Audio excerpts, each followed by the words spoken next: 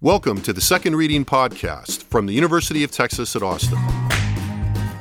The Republicans were in the Democratic Party because there was only one party. So I tell people on a regular basis, there is still a land of opportunity in America. It's called Texas. The problem is, these departures from the Constitution, they have become the norm. At what point must a female senator raise her hand or her voice to be recognized over the male colleagues in the room? And welcome back to the Second Reading Podcast. I'm Jim Henson, Director of the Texas Politics Project at the University of Texas at Austin. Joined again today by my colleague and friend Joshua Blank. Josh, how are you today as the year winds down?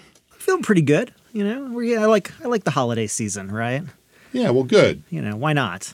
Yeah, I think I'm still waiting for the onset a little bit more, but that may have more to do with our work schedule and haven't been under the weather last week than anything. But it's still, it's still not looking totally like the holidays to me, or feeling that way. Well, no, anyway. and especially with this, this like stupid text. I was like, and this dang, slight like warm front that's come through here has really kind of messed with it. Yeah, I think that's a humidity good and point. Sweating in the holidays don't really feel. Yeah, when it's hot and clammy, it's not. So anyway. Well, it's only December 12th, but as we sit here at the UT Austin on campus, it always feels like the end of the year comes a little sooner here. Oh yeah, as things shut down. Parking very easy today. Right. The end of the year, though, is objectively close. This will be the last podcast of the year for us. So, I wanted to do something that helps us set the stage for next year, but also helps us in some ways to look back at what we've done. We've done a lot of polling this year.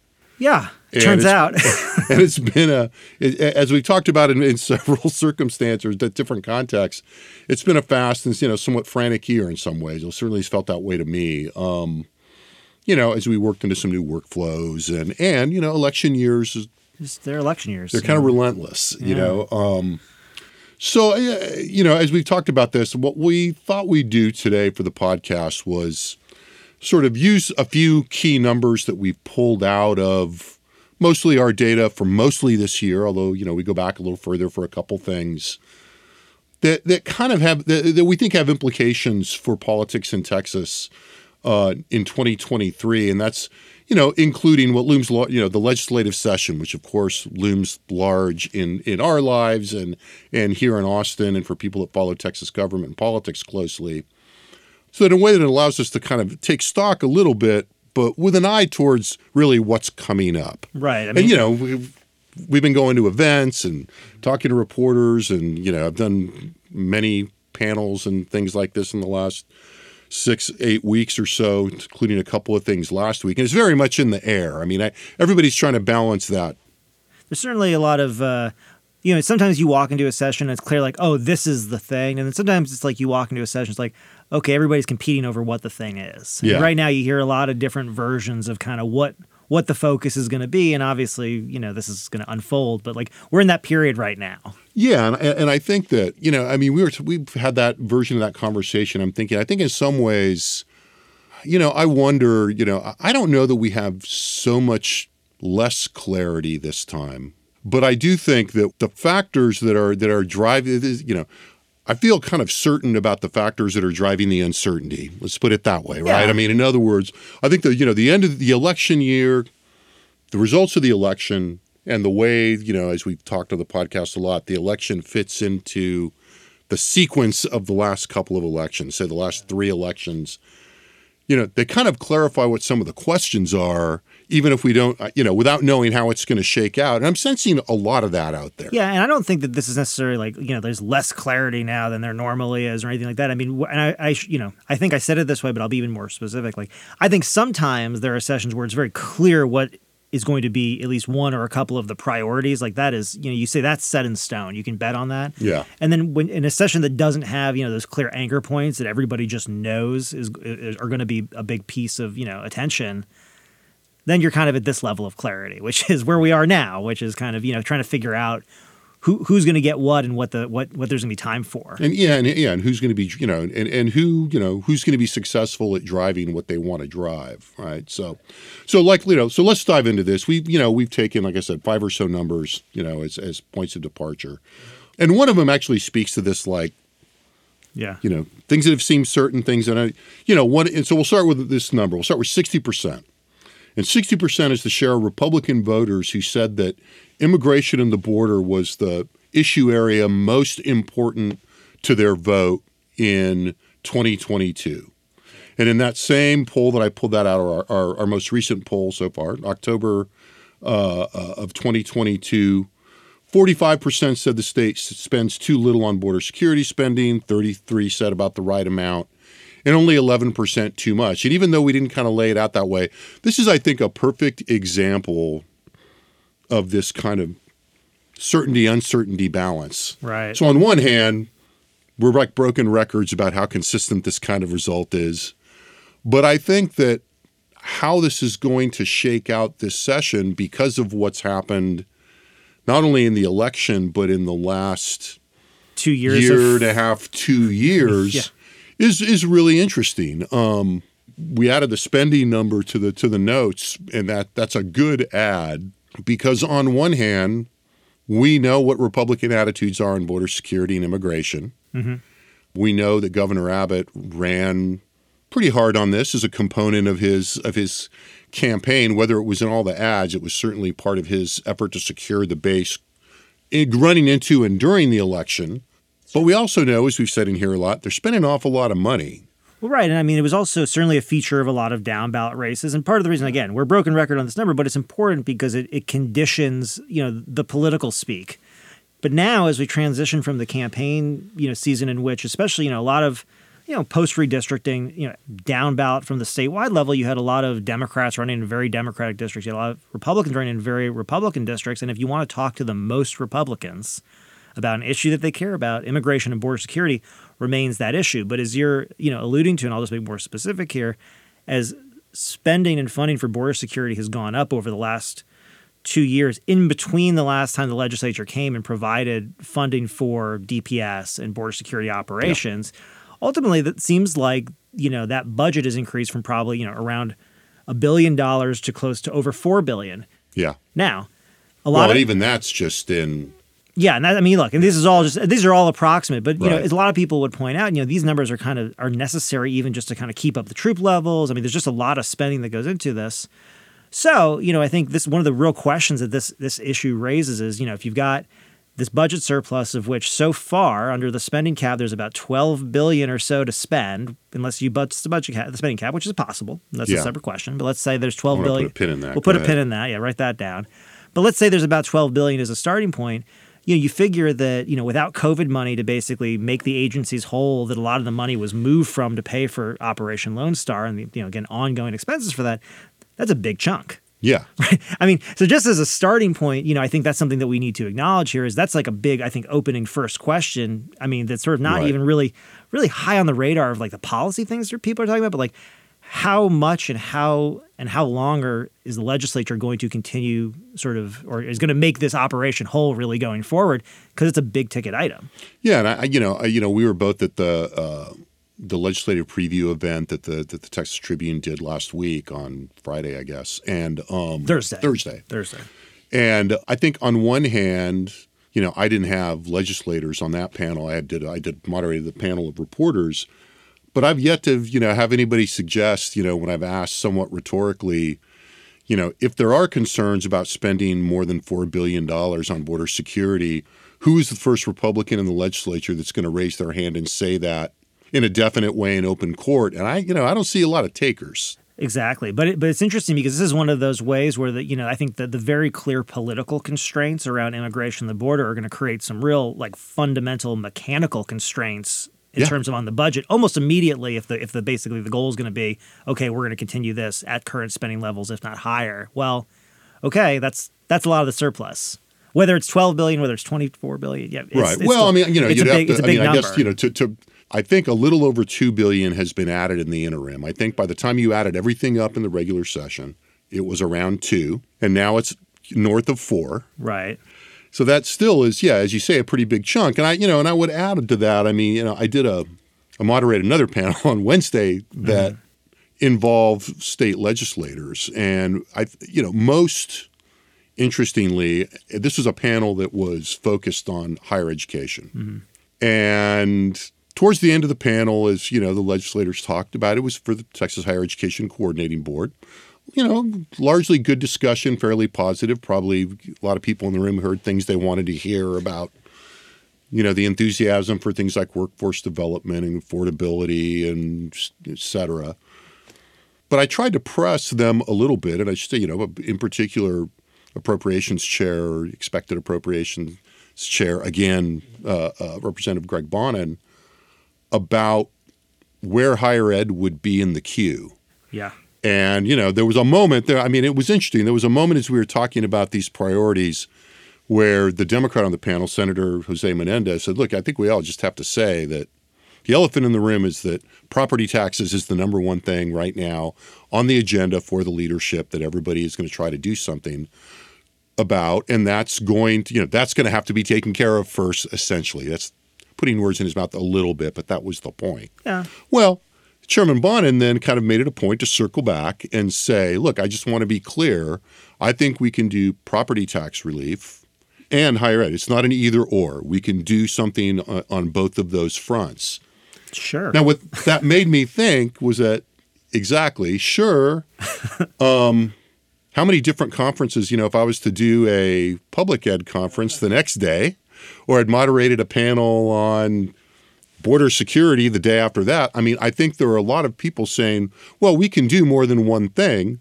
But as we've said in here before, this is a little like, the psychology of, getting a windfall, right? You could spend it a lot of times in your head, and there's a lot of heads in the legislature doing that. So it's a very interesting political question about here that I don't think there's a clear answer to this at this point. And I think what you're talking about here about, sort of how much real estate there is on the agenda is something that, I think we're going to come back to a couple of times going through these points, and sort of where there are some challenges here is going to have to do with, again, the limited attention, time, space, all the things everybody knows about who probably listens to this podcast. But the fact that all those features that already make legislating, during the 140-day session difficult, it's not like the addition of the money makes it easier. Right. Which leads us to the next number. Right. So the next number I have on here is 52%. 52% is the share of Republicans. And again, we've got a couple of Republican numbers here because we're talking about politics and the governing coalition largely. 52% was the share of Republicans who said in our April 2022 poll that population growth is bad for the state. This really, I think, brings this issue, this notion of what the carrying capacity is of the money on hand is. Because there's a really interesting kind of emerging discussion in legislative circles, particularly, in this kind of, well, it depends on your audience maybe. Mm-hmm. But I keep hearing people talking about infrastructure. We heard about it on Thursday. Yeah. We're hearing about it from, non-trivial actors in the process who are talking about transportation, who are talking about water, who are talking about, social infrastructure. Right. And that was that's the theme of some of the education discussions. And we're going to hit education in a minute. But it's not the kind of thing that's getting a lot of public airing. But the reason I chose this number is that there are a lot of reasons, obviously, that people might think that population growth is bad for Texas. Sure. And we've talked about that in here, given demographics, given cultural politics. But we've done a lot of polling both here and in some of our other work that suggests that it's not just that. People feel like the state in many policy areas is not managing its growth very well. Healthcare would be another one. Rural areas. And so I think that I picked this number because I really do wonder if there's a through line here in these infrastructure discussions. And as we've talked about in here before, we were just talking about a few minutes ago before we started recording, these big infrastructure packages wind up taking more than one session. There's just no two ways about that. People talked about water for If you go back to the very beginning, kind of close close to a decade before we got the big water infrastructure funding design and all that infrastructure that was passed in 2013, which I would also add relevant to this is those entities are on sunset review this time. Right. So, I think that is out there. I mean, and it's a really open question about whether, to the extent that we as we think about this, about who is willing to spend time and political capital on this at a point, I believe infrastructure. The Lieutenant Governor even mentioned infrastructure, I think, in his agenda-setting press conference a couple of weeks ago. I think this is out there, and I just wonder how much of it is going to coalesce or whether it's going to get kind of lost in the shuffle, because there are going to be opportunities to talk about this pursuant to the sunset discussion, if nothing else. Yeah, I mean, it's tough. I mean, I think you've covered most of what I think is interesting about this. I mean, I'll just say, this is one of those interesting things that I think hits at a very interesting, complicated intersection, right? I mean, Texas and Texas's elected officials really take it as a point of pride they return to over and over again, the state's business friendliness, right? And being friendly to business isn't simply about low regulations or low taxes. It's also about having the infrastructure that allows businesses to operate. And that means roads, that means houses that their workers can live in. It takes a lot of water to make chips. Reliable internet, a lot of water to make chips, a lot of electricity, right? Yeah. Takes a lot of electricity to run Bitcoin farms, right? Right. I mean, ultimately, and we've cataloged sort of continuing negative evaluations about the trajectory of the state. We've done various, polling that shows a certain amount of dissatisfaction with a lot of the basic services. So, I mean, there's clearly a need here. And going back to where we started, there's a big budget surplus. And I'm thinking if I'm a big trade group, it's not like I'm necessarily looking for like another tax cut, although I wouldn't mind it. I mean, there's certainly discussions about that going on. But really, I mean, in a lot of cases, what you need road and you need fiber. Yeah. In a lot of places. At the same time, it's really bad politics, right? Infrastructure projects take forever. I love this example. I return to this because it's a good one, which is, any major transportation project is about a 10-year project. So for a politician who's going to have 5 elections in that time period, essentially all you're delivering to people is more bad traffic before they actually get the solution in the case of, let's say, for example, something like that. And then I think this number that you raised, the 52% who say the population growth is bad. Again, there's a lot of dimensionality to what people are reacting to when they're reacting to population growth. But I think, living in Austin, I think you feel this a lot, but it's not totally clear what the I'm putting this in quotes, like what the correct ideological response is to growth and the policy response to it. Yeah. Right. And so that creates a lot of, I think, not only they're not landmines because they're known, it's landmines because it's unknown. I mean, ultimately, when you get into this sort of development stuff and infrastructure stuff, you can have a lot of very progressive Democrats who don't look very progressive anymore.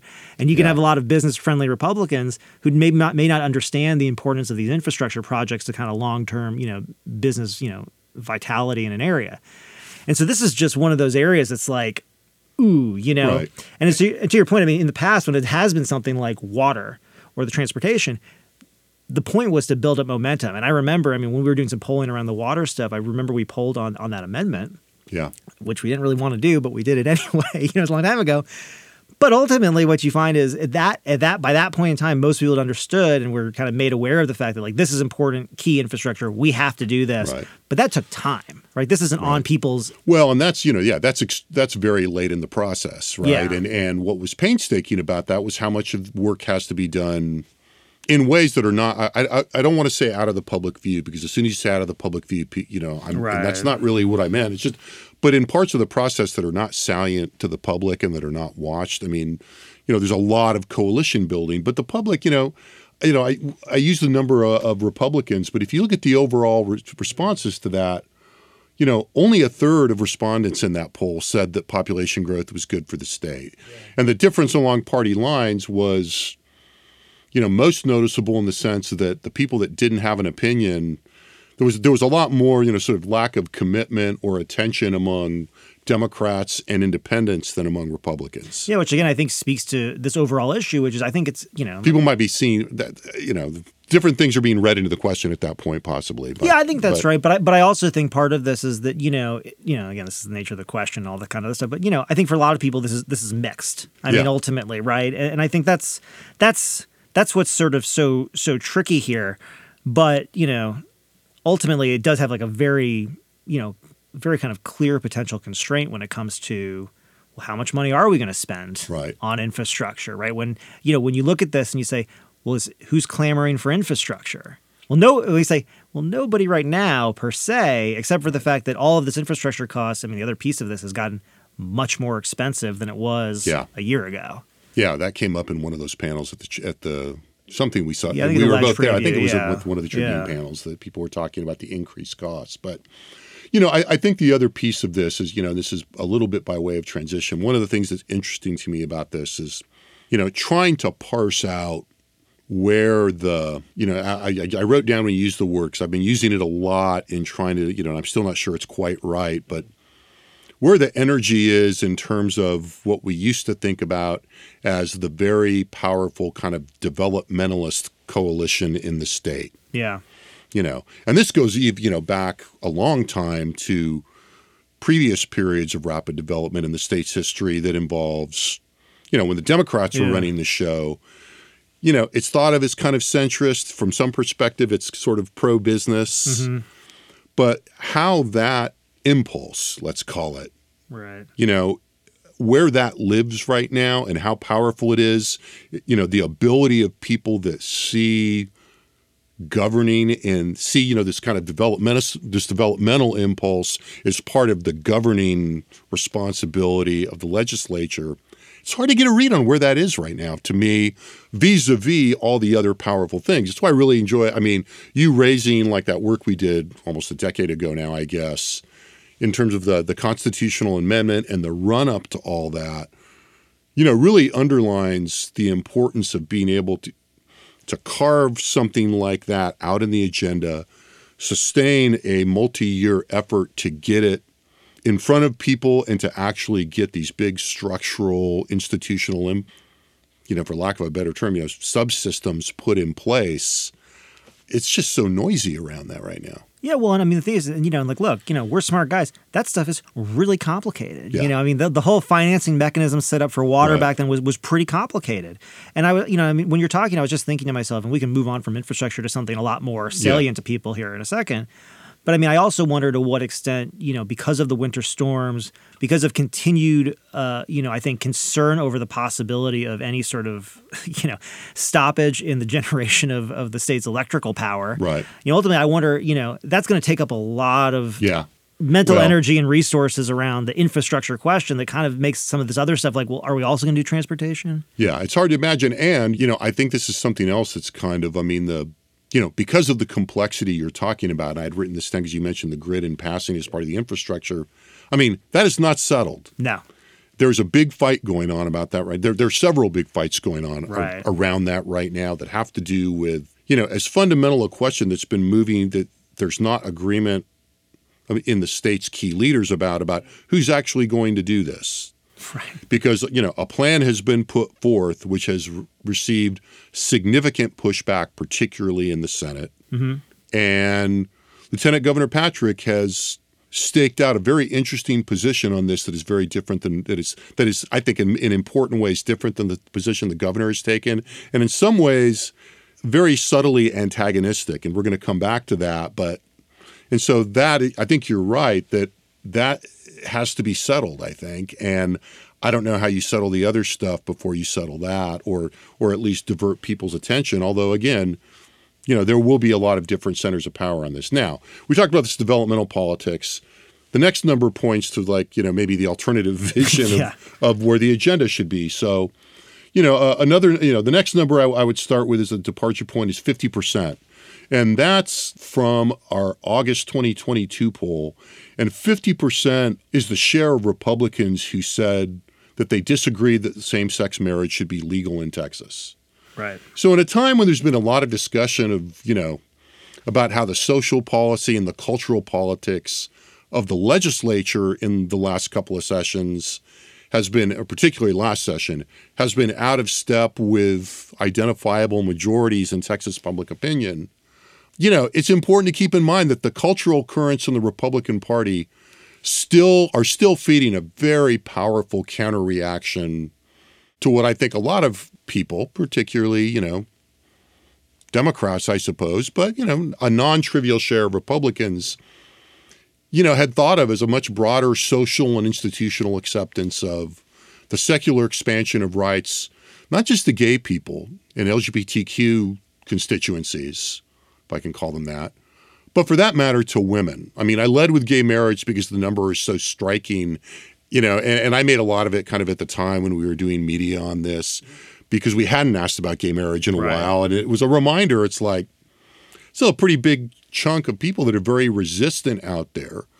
But the politics around LGBTQ issues and abortion in the last 2 years in Texas have underlined, the dynamic that this is not settled in very stark terms.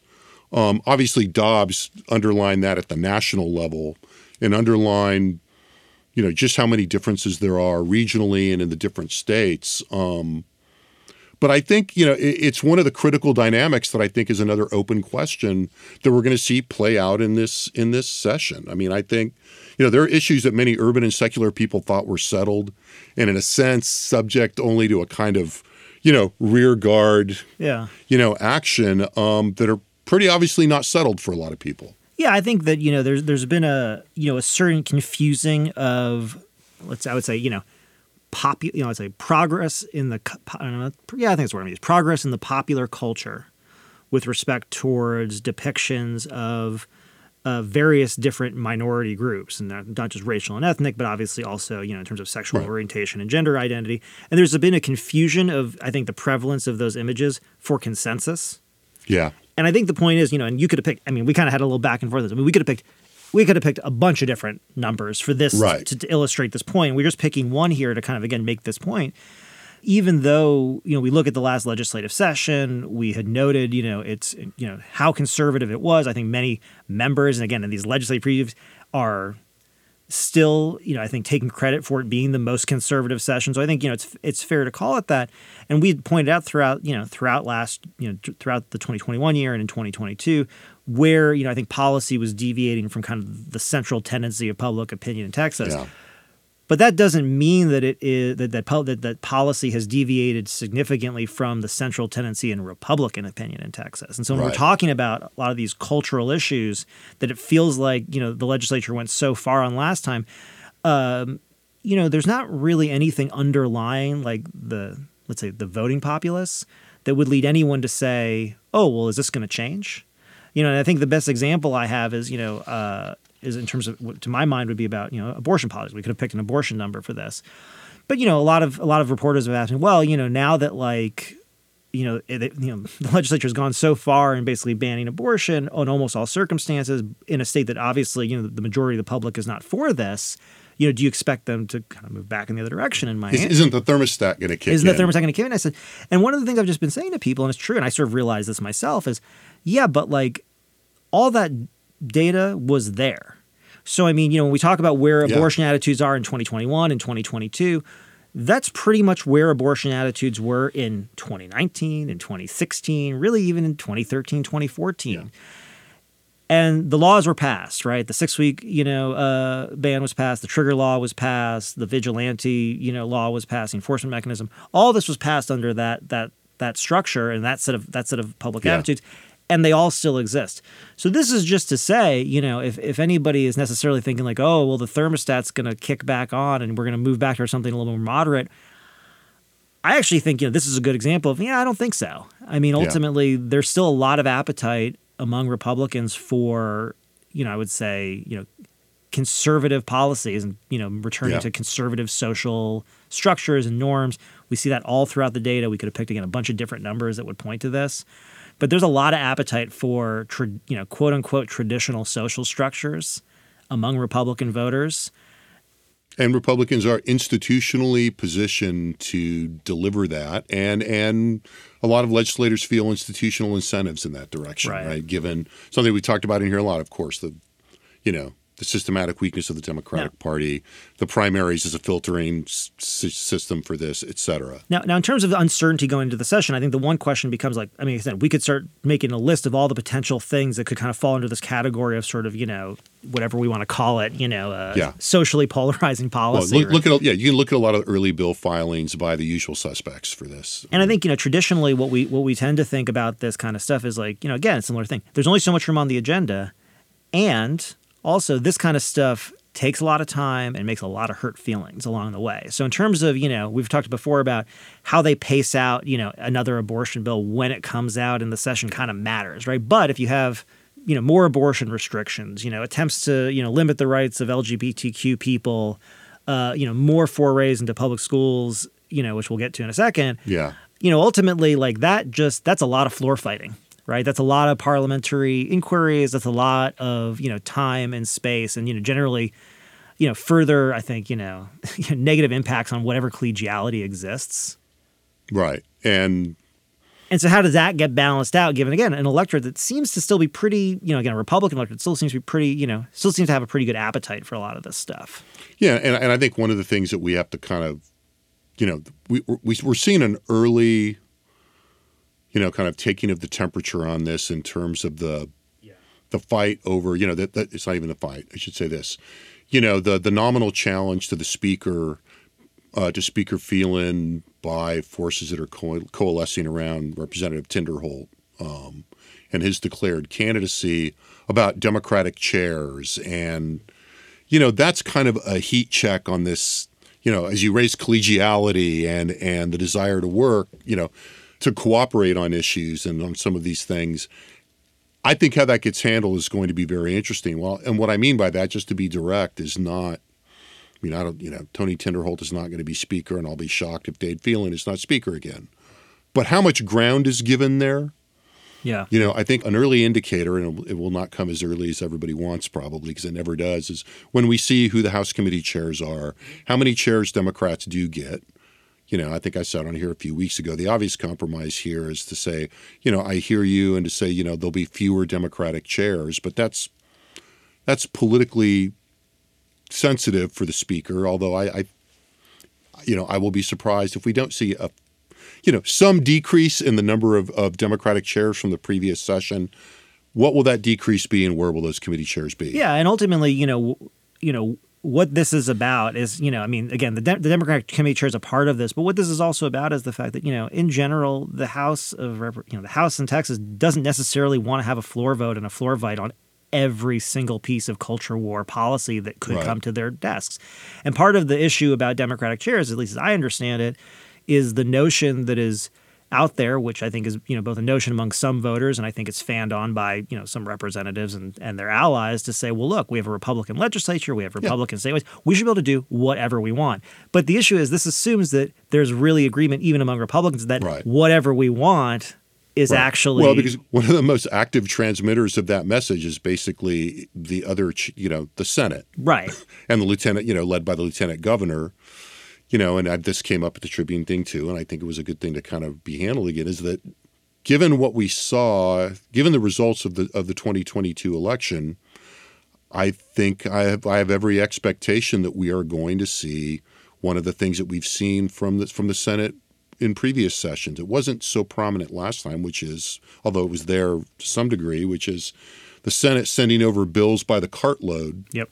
And the House having to figure out what they're going to do, in particular the speaker and the leadership team.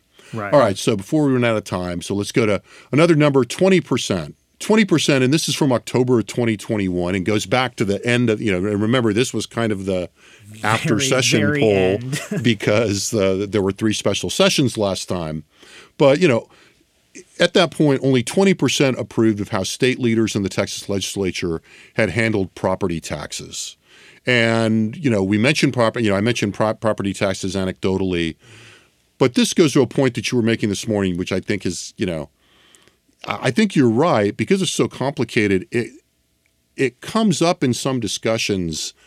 I think we both agree not enough, but it is complicated. And that is when we're talking about this powerful impetus for property taxes reduction, that inevitably is going to cost money because of the interrelationship and the dependency between property taxes and school funding.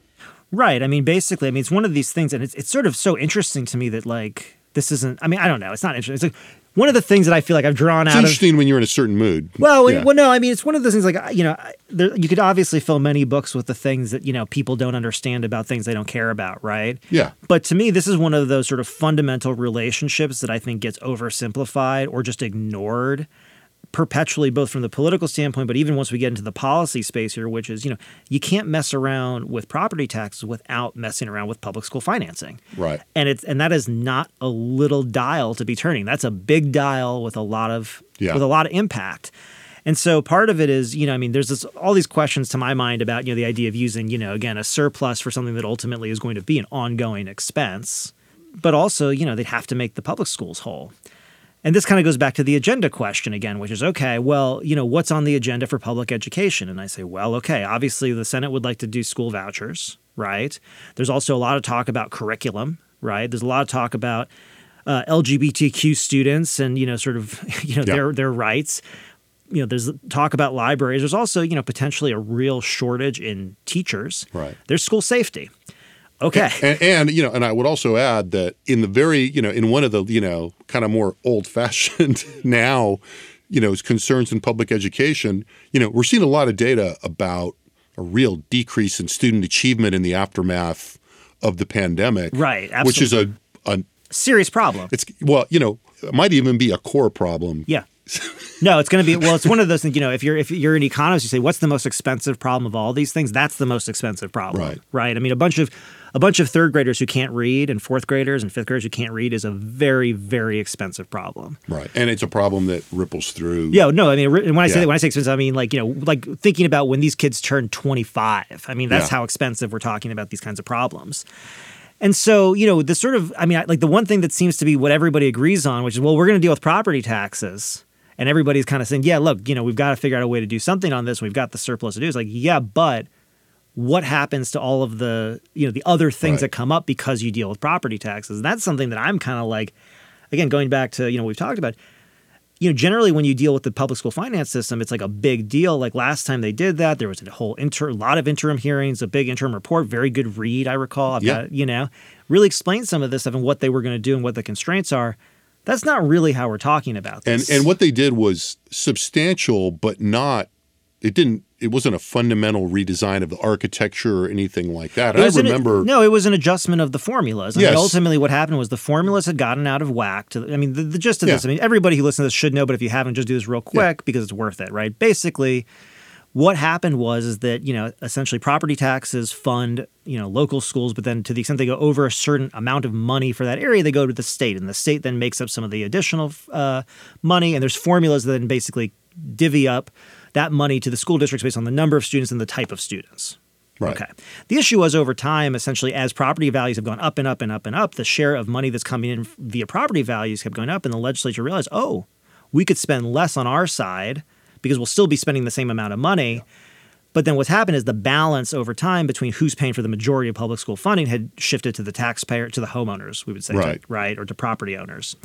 So the legislature came back. They said, we need to adjust that formula. And ultimately what they did in that last session was, again, I'm oversimplifying this and feel free to, I'm being very clear. This is very oversimplified, but adjust the formula so that the state could then become the majority provider of the funds for public education while trying to give teachers a raise and accomplish some other things and obviously reduce property taxes. Ultimately re-injected some funds that had actually been removed.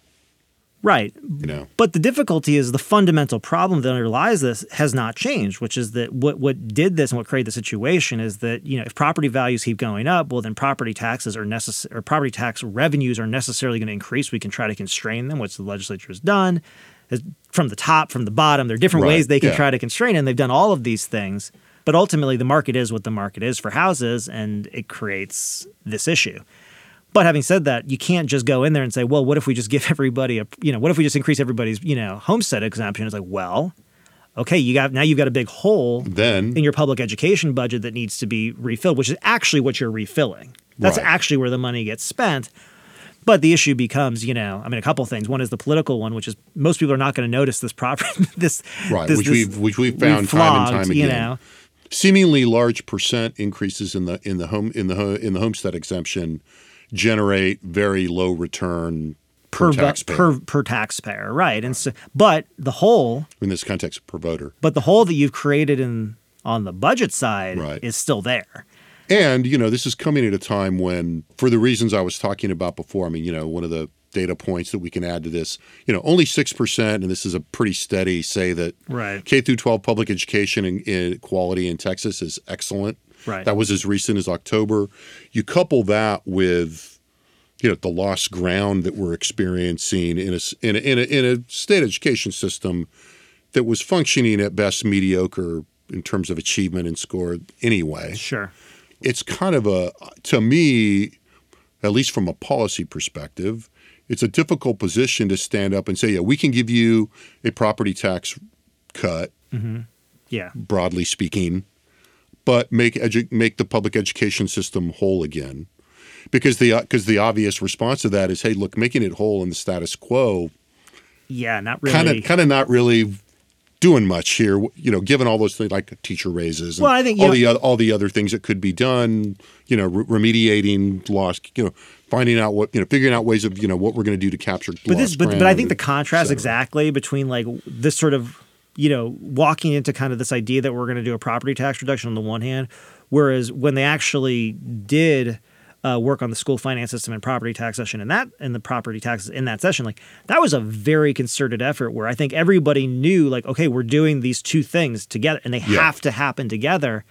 And so there was a tandem conversation going on about these things. Whereas like right now, I don't see where the conversation, like I'll say this, in no preview that I've gone to or article that I've read, have I seen any indication of how the public school system would be made whole in the face of a property tax cut. And that's let alone made better or improved or fixed or dealt with these major issues. And like, that's a big, big, big open question.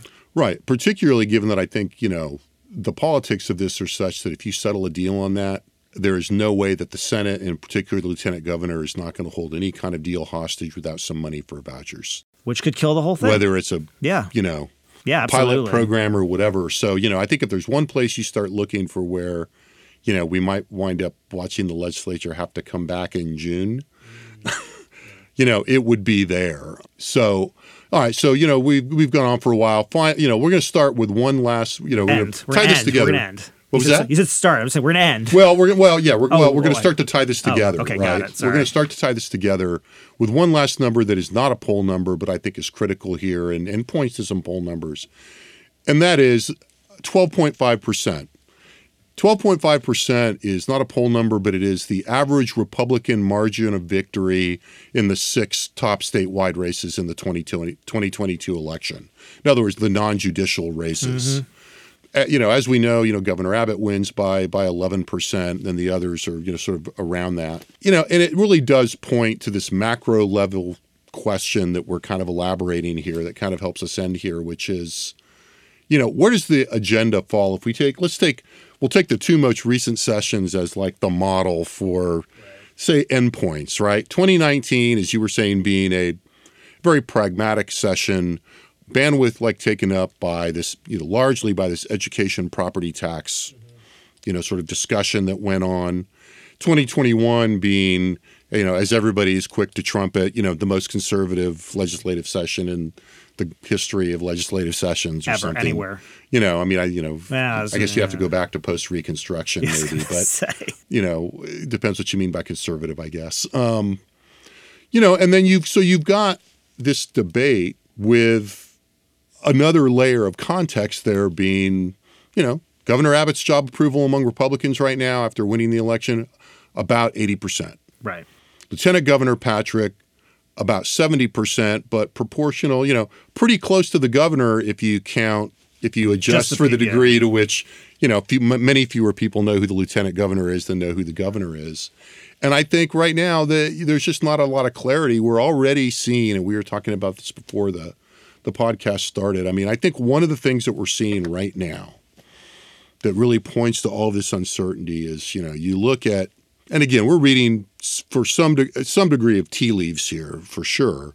But if you think about it as signaling, the agenda that the governor kind of implied in the night he was elected, mm-hmm.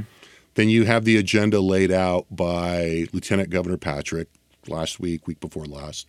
And we're seeing the table set with the terms of what the trade-offs are going to be here. And I think we've covered a lot of them in this. We've done it. Yes. I'll pat ourselves on the back. Not a surprise. A little more than I think we intended. We got a lot of things on the table here. Yeah.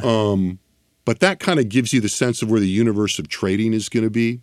But I think, the other thing that is interesting here is that we really are at a very kind of threshold moment policy-wise for the state. And that's why I wanted to emphasize, the business pieces, the development, this notion of, if you take 2019 and you take 2021, what we're really looking at, I think, is like, what is the mix between fan service to the Republican base and a broader vision of governance of the state? And as we circulate around in capital circles and start talking to people and begin to look at what the trade groups and the professional associations and the industrial associations are doing, there's a lot of uncertainty out there. And I think there are a lot of questions about how much responsibility the legislature is going to take on right now for some of the big policy questions about what is going on in the political economy of the state and in the economy of the state. And I don't see a lot of clear signals about how that's going to shake out yet. Yeah, that's an interesting way to put it. Megan? Yeah. So I think this has been a good way of doing that. Yeah. We've gone on for a while. I'm going to thank you for all the time you put into this and all the stuff you've done all this year, since it's a year-end podcast. Oh, thank you. We've got a lot. We've covered a lot of ground this year. We got a lot done. It's felt like a slog a lot of the time. I think we both. But one of the funny things about doing this is this was a good exercise preparing for this and looking back and kind of going, there's a lot of shit this year. Yeah, pretty interesting. Pretty interesting stuff. There's a lot of stuff out there. That said, so what I'm going to say is you've made it this far. Heads up, spoiler alert. Keep an eye out for a final poll of the year that we're going to do, and that's going to drop at the end of the week. We're not even exactly sure when. There's a lot on the table right now, but certainly by the end of the week, we'll have another poll that's somewhere between a taking stock. It's not really a pre-session poll per se in a very direct way, but it does look at some of the issues that we're talking about here in a way that we haven't looked at least in a while on some of these things, and some of these is some first effort stuff. So keep an eye out for that, because I think, if you're one of the people that listens to this and you've made it this far in this podcast, there's gonna be some interesting you'll stuff probably be interested in it. So with that, thanks again to Josh, and thanks again to our excellent production team in the Dev Studio and the College of Liberal Arts here at UT Austin. We'll probably post this podcast, since the nature of this was so numerical. We'll put together a blog post with some of the data that we mentioned in here. Thank you for listening, and we'll be back next year with another Second Reading podcast.